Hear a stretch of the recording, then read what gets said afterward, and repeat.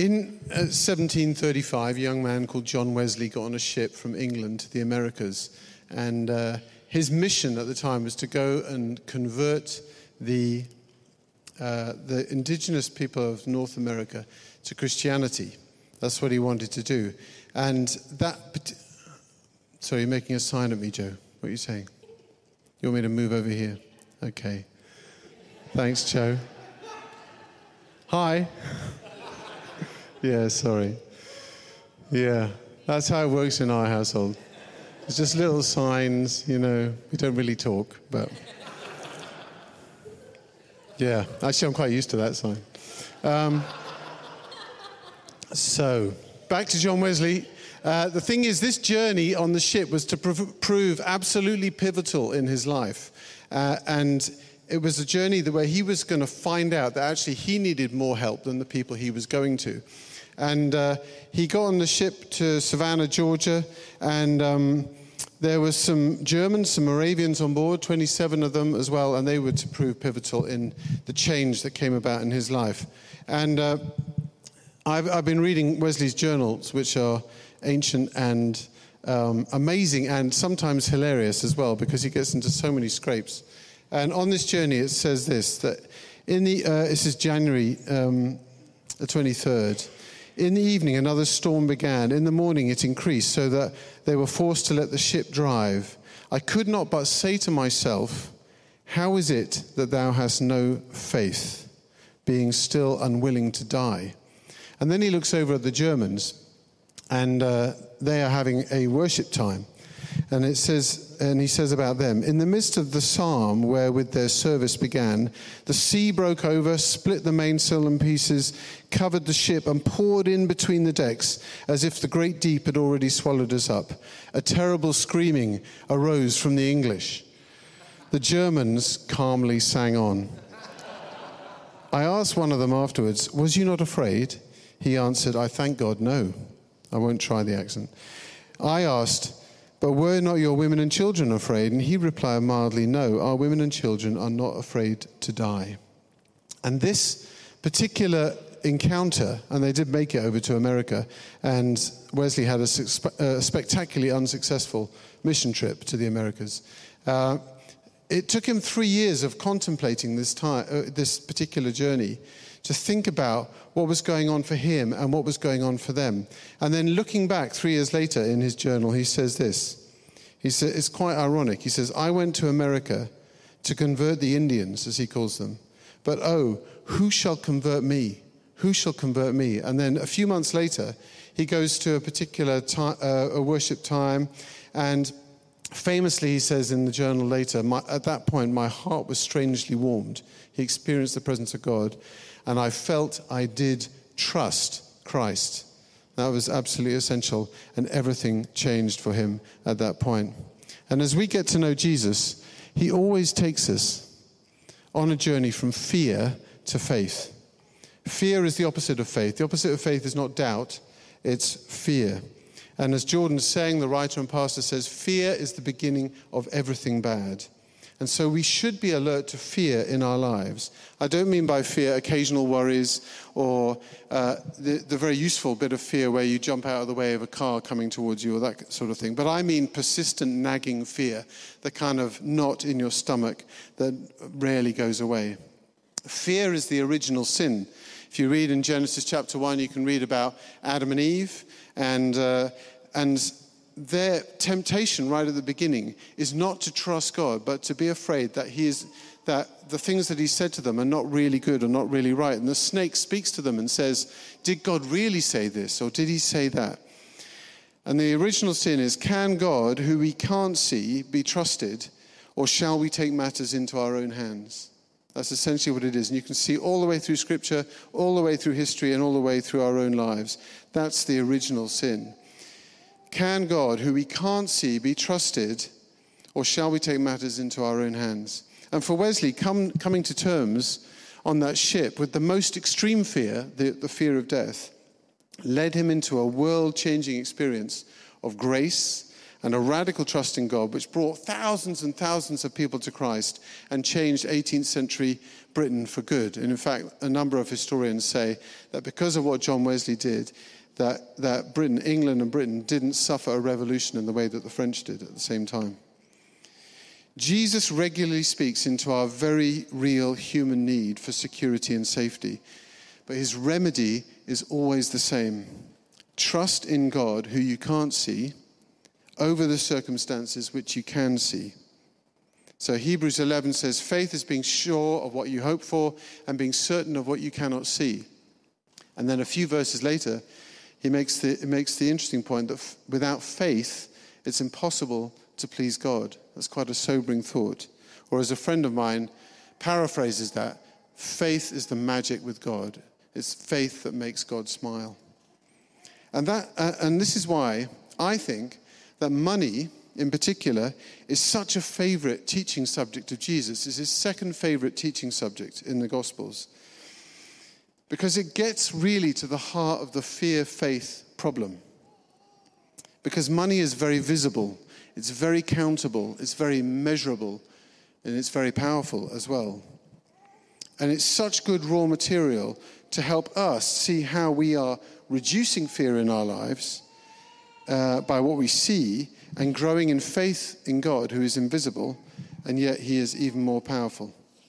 The writer Henri Nouwen says this: the pressure in our culture to secure our own future and control our own lives does not find support in the Bible. I'll just say that again. The pressure in our culture to secure our own future and to control our lives as much as possible does not find support in the Bible. He goes on, Jesus really knows our need for security. He really understands it. He is concerned that because security is such a deep human need, we do not misplace our trust in things or people that cannot offer us real security. So in the passage that Sue read, Jesus says this. He says, look, don't pile up things and invest big time in this world, in this earth. And the reason he says that is because he loves you and me, and he doesn't want to see you and me get disappointed and hurt when we may lose it. It looks secure, but he's saying actually it isn't. He says, don't invest here, invest there. Invest in the heavens. Invest in what God is doing. Put your money where God is active, and then you can be sure that it's a sure thing. God will use your money and your generosity for good and will multiply whatever you invest in the kingdom of the heavens. Then he says that the relationship between God and money and the money in your life is somewhat adversarial and binary as well. He goes on to say, no one can serve two masters. You cannot serve both God and money. And it's as blunt as that. You cannot serve, in the original language, both God and mammon, he says, which is a kind of spirit of money. Money, wealth, and possessions are good things when we handle them faithfully and fearlessly. But here Jesus, using the word mammon, he's naming a spirit that loves to control us through money. And if there's greed and envy and selfishness and comparison and fear in us, then mammon loves to jump on that and to hold us down. So Jesus is saying, serve God with your money. And then in the light of this, as the passage goes on, he says, look, so don't worry about your life, what you'll eat, what you'll drink, what you'll wear. Sue did that bit very well, I thought. What you'll eat, what you'll drink, what you'll wear. These are practical, necessary, and visible things. God knows that. But he says, go after God's kingdom first, with all that you have, including your money. And the kingdom is what you generally can't see. You can see the effects of the kingdom in people's lives. But God will take care of all the visible and necessary things that you could spend your time worrying about. So I want to give you, if I may, 3 steps towards faith, away from fear, using money as a measure. Does that make sense? Are you with me? Okay, there's a few nods. That's a good start. So step number 1 is this. It's really important that you define your relationship with money. You define your relationship with money. What's your status with your money? And the scriptures make clear that it's God that owns everything. He's the owner, and we are the stewards. We are the managers of what he gives to us. So in Psalm 50 it says, "The cattle on 1,000 hills are mine," says God. And I'm sure the farmers might have had a word about that, the ones who felt they owned the cattle, but God says, "The cattle on 1,000 hills are mine." And the prophet Haggai wants to remind us that silver is mine and the gold is mine. And he is able to do anything with it that he wants. And he asks us to cooperate with his intentions. So humanly speaking, let's say you earned £25,000 last year. We feel it's ours because we earned it. But the scripture's testimony is that all good gifts come from our Father in heaven. So even the next breath that you take, which you've probably just taken, is a gift from God. And so our money is a gift from God. And we put all that we are and all that we have at God's disposal. So a friend of mine, I remember he wanted to settle this again and again. And maybe it was because it was a hard thing in his life to really consider God the owner of his money and his possessions. So on a regular basis, he would go around his house on his own and he would lay hands on his favorite stuff. So, these chairs and tables, his TV, his books, his computer, all this kind of thing. And every time he laid hands on something, he'd say, "Lord, this is yours. This belongs to you." And then he'd get out his wallet and he'd get out his bank statements and that kind of thing. He'd just put his hands on them and say, "Lord, this is all yours. This is all yours, not mine." And he would release himself in that way. And that's not a bad practice if you've never tried that before. Everything is a gift.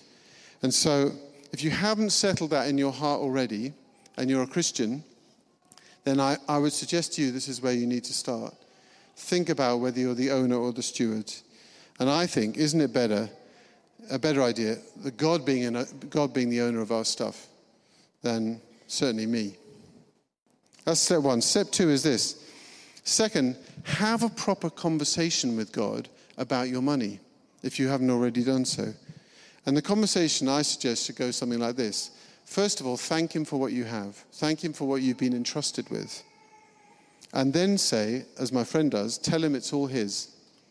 And then ask him, what would you like me to do with your money? What would you like me to do with your money? How much to give away? How much to save? How much to live on? God wants us to be lawful and to pay bills and taxes, so factor that in as well. But engage in an in-depth conversation with God. And also, it's good to have that conversation. If you're married, have that conversation with God with your spouse. Have that conversation with some of your older children. That can be a very joyful occasion, having that conversation. Very interesting conversation sometimes. And it's really good because what it does is it gets the subject of money out in the open, out of your heart and mind, in a conversation with God, with others. And particularly when you talk with others like that, it stabs fear in the heart. It really does, because you start to actually have that conversation. But it needs courage, those conversations. Money is a bigger taboo than religion and sex. So I encourage you to have that one. So that's the second step. First step is define your relationship with money. Are you the owner or not? Second, have a proper conversation with God and your nearest and dearest about money. And third, make a plan to give. Make a plan to give. It's my anecdotal experience that most people don't give money. They want to, they think they're going to do it, and they just don't get round to it. It's certainly true in my life as well, earlier on. Make a plan to give. And the plan, I would suggest to you, should go something like this. Give first, give proportionately, and give regularly. So give first means when you get some income, the first thing you do is give a bit of it away to God in whatever way you do that. And in that way, you're honoring God first of all. And there's lots of scripture about that. Give proportionally. When you read about people giving money away in scripture, generally they don't think about the amounts. Generally they think about the proportions. And Jesus often spoke about that and talked about proportions. And the Jews in the Old Testament had very specific instructions around that. And what it means is that anyone, whether you have just a little or a lot, you can play the proportionate game, because it's not talking about amounts, it's just talking about percentages. And thirdly, give regularly, because when you give regularly, what you're doing is you're establishing a habit. And every habit you make then becomes second nature to you. So when you were making a habit when you were a kid of brushing your teeth, it was a pain. And your parents told you had to do it twice a day and that kind of thing. And they would watch over you until you got it done. But now I hope, generally looking around the room as adults, you've generally got a good habit. And your teeth are in much better nick than if you had abandoned that habit. And the thing is the same with money. Giving money away, it becomes a habit, and then it becomes you, becomes who you are. And you become a generous person through habit. So give first, give proportionally, and give regularly.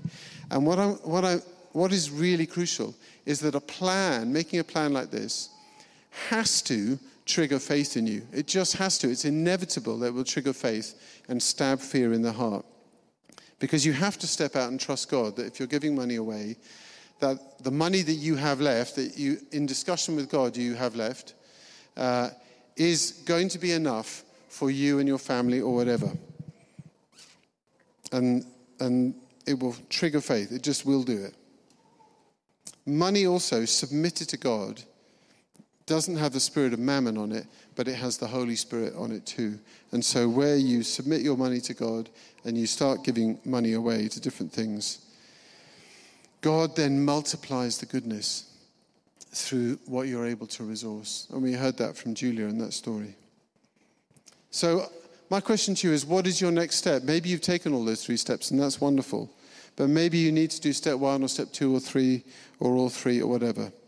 But if you pursue those 3 steps, I'm going to make a cast iron guarantee that your life with God will change. I say that as your church leader. Your life with God will change if you follow those 3 steps. My life changed radically as I pursued those 3 steps. So, just want to say a few words to those of you who are part of ENC. And if you are part of another church, you might want to apply these words to your situation. Or if you're part of no church, it's just good maybe to listen in and see the kinds of things the church does. But I want to just say a few words about giving to Network Church. And I want to say, first and most importantly, a huge thank you to all of you who give financially to Network. Through your generosity, we are investing together in our church community, helping to bring people to Jesus and enabling all ages to grow in faith. I sent an email out on Thursday. If you haven't seen it, do catch it. Because I'm just asking people of ENC over these few days to review your giving to Network Church. And again, if you're married, really encourage you to talk this over with your spouse or your family or whatever, because although a tough conversation sometimes, because we come from different backgrounds in money, it's really good to get solid together on how you want to deal with your money. If you're part of ENC and you don't yet invest financially in this community and our ongoing story, can I encourage you to start a regular habit now of giving to the church? And apart from our own need as a community, the reason is in particular is where your treasure is, says Jesus, there your heart will be also. That is a crucial text around giving. If this community is at all important to you, you want to bring your heart to it. You want to show up for others. And Jesus says there's a kind of umbilical cord between where you put your money and where your heart ends up. Give money to ENC, then you don't just invest financially in others, but you find that you start to invest yourself in a greater way and in what God is doing. And I've been part of churches for so many years, and I've pretty much always given money to the church that I'm a part of, however small, so that I know that I'm a participant in the community. And what I've found is that I love people more because I give. My heart follows my money. And Jesus made that as a really clear diagnosis of how things work. So if you don't give, I just encourage you to start. If you already give, again, massive thank you. Could you use this week just to review your giving? Just do it as an annual thing, if you like, asking the Lord for clear direction on this. But as I mentioned, at this point, after the turbulent few years that we've had, we do have a need. We've all been through difficult times. The cost of living rise is making things difficult for all of us, for households, for churches, for organizations, and ENC isn't any exception. And during the lockdown, we were able to create what you might call a COVID cushion through reduced activity, through a couple of very generous donations, and through furloughing some staff. However, at the same time, you may remember, we planted about 60 people into St. Basil's and into Whipton as well. And this year we've become active again with our gatherings and our networks and children's work becoming fruitful. In fact, in the last couple of weeks, through different people in ENC, I've heard of 10 people giving their lives to Christ, which is really exciting. But kingdom work, the work we do together, does cost money. So much of our outgoings go on staff, and staff make different areas of church life live, and they draw people into all kinds of wonderful activities. There's also rentals, because we don't own a building, so we rent all kinds of things, Sundays and networks and food and drink and so on. And it's good to know, if you don't know, that all our income comes pretty much from just us. So our income comes from just us. The only external income we receive is from the Exeter Diocese to pay Bob, our curate. So if you think about larger charities, say like giving to Oxfam or something like that, donations come from all different kinds of parts of the country and the world for Oxfam. But for ENC and for other churches, income essentially comes from within the church community. Over the last 4 years, our costs have been fairly steady, around £350,000 to £400,000 a year, but income has fallen. Some of this decrease in income has been due to our planting activity, but not all of it. And post-COVID, you'll have noticed people have moved around. People have moved away and moved in and that kind of thing. And I guess about 20 donors moved away in the earlier part of this year to different parts of the country. So we intended to spend the COVID cushion that we got, and we've pretty much done that. And God has blessed us really amazingly as things have reignited this year. All kinds of good things are happening in kingdom-wise. But in order to continue our story, we need to raise at least another £5,000 a month at the moment. And that's a big gap. But we've had big gaps before, and God has been incredibly faithful. So I'm just saying, could I ask each of you to really review your giving at this point, if you participate in ENC? How to give? Well, the easiest way to give is to set up a weekly or monthly standing order. Then you're putting a habit together. Ask God what to give, and set it up with your bank with the numbers on the card. You can see them in the pew in front of you, the red cards. On top of regular giving, it's very liberating to give one-off gifts as an expression of gratitude to God for his generosity towards us. And if you'd like to do that, then again, use the numbers. In addition, from this Sunday, we also got one of those card readers at the back. I don't mean in a Mystic Meg sort of way. I mean that you can pay for things. And so Steph will have a card reader. We haven't taken a collection since before COVID. So we are starting again, but people don't carry cash anymore, or very little. So we've got a card reader at the back, and if you want to make a donation today, then please ask Steph, and she will help you with that. Just as an example, this is what Joe and I do. And when we talk about money, we make signs to each other. We don't actually say anything. But as an example, Joe and I give the first 10% of our gross income to Network Church, and then on top of that, it's our delight to give away to other organizations and people who we admire who are doing amazing things. And if you haven't experienced it yet, I just want to say, and I have found this, that there is an addictive thrill to giving money away, to generosity, and seeing what God does with your money. I first found that when Joe and I were at college, and we would put little wads of notes in people's pigeonholes who we just wanted to bless. And then, I remember almost hugging myself with glee at thinking about, people finding this stuff.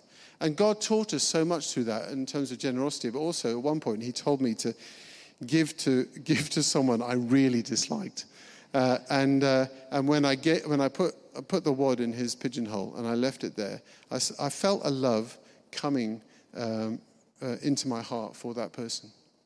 And so, your heart follows your money. It's absolutely true. I mean, Jesus loves saying true things, I know, but that is true.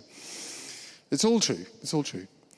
The great thing about giving something like 10% as the first thing you do with your income is that you will inevitably activate faith, as I said, which attracts God's presence and God's activity. So, I'm winding up.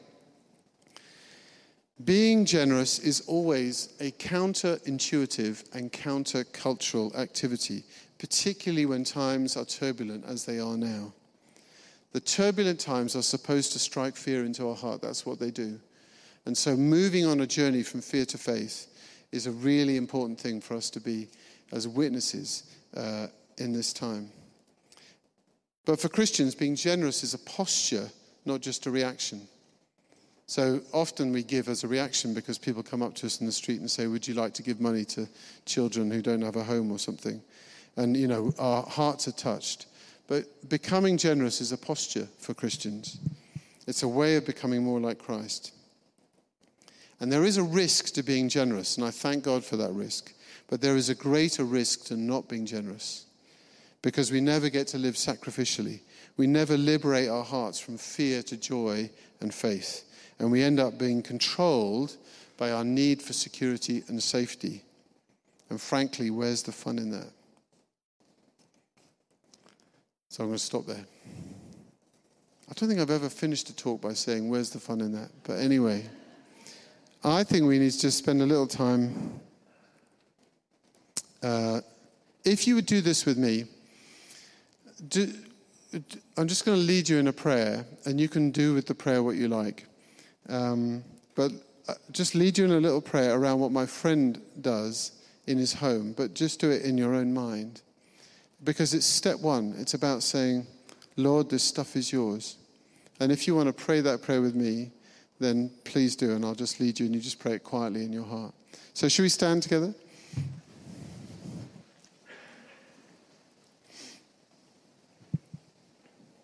So maybe you've made this step before, maybe you've never done. But it's just a little contemplative prayer moment. And sometimes it helps us, when we're particularly thinking about this, to put our hands out in front of us. And if you'd like to do that, you're so welcome. Because you're literally saying, here I am. This is who I am. This is what I have. And actually, I'm all yours. And all this stuff is yours. And all my money is yours. My relationship's yours.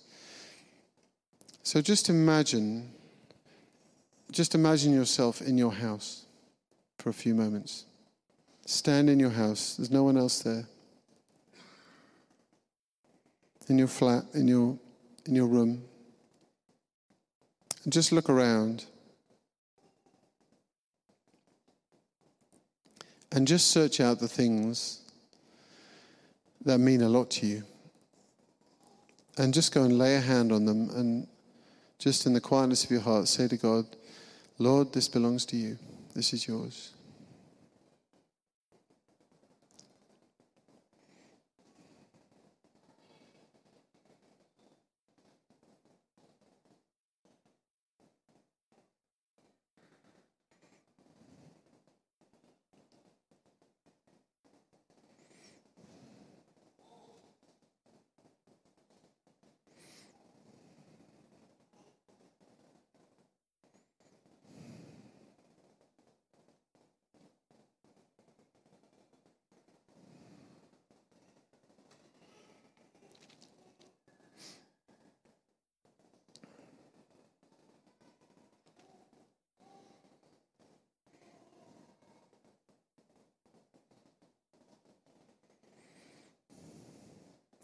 And Father, I pray as we do this that you would help us experience the liberation that this brings.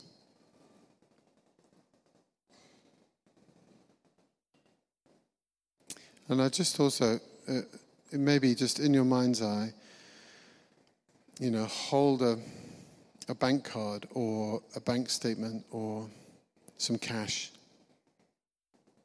One of those things. And just have a moment with the Lord and say to him, Lord, this is all yours. This is all yours, belongs to you. Thank you for it, that it belongs to you.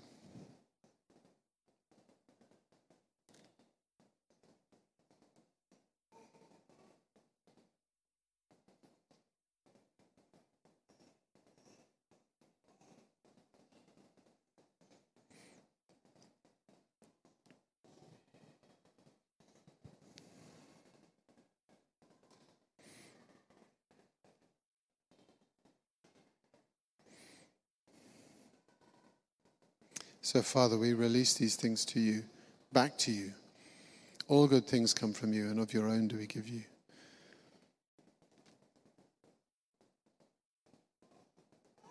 Oh Lord, would you set our hearts at liberty and at rest? Would you increase faith in our hearts and in our daily lives over this next week? Would you give us that experience that John Wesley had, where he said, I feel that I did trust Christ. I could trust him who I couldn't see over the circumstances and things that I can see. That I put my trust in the greater reality. So Holy Spirit, come, make these things real to us, we pray.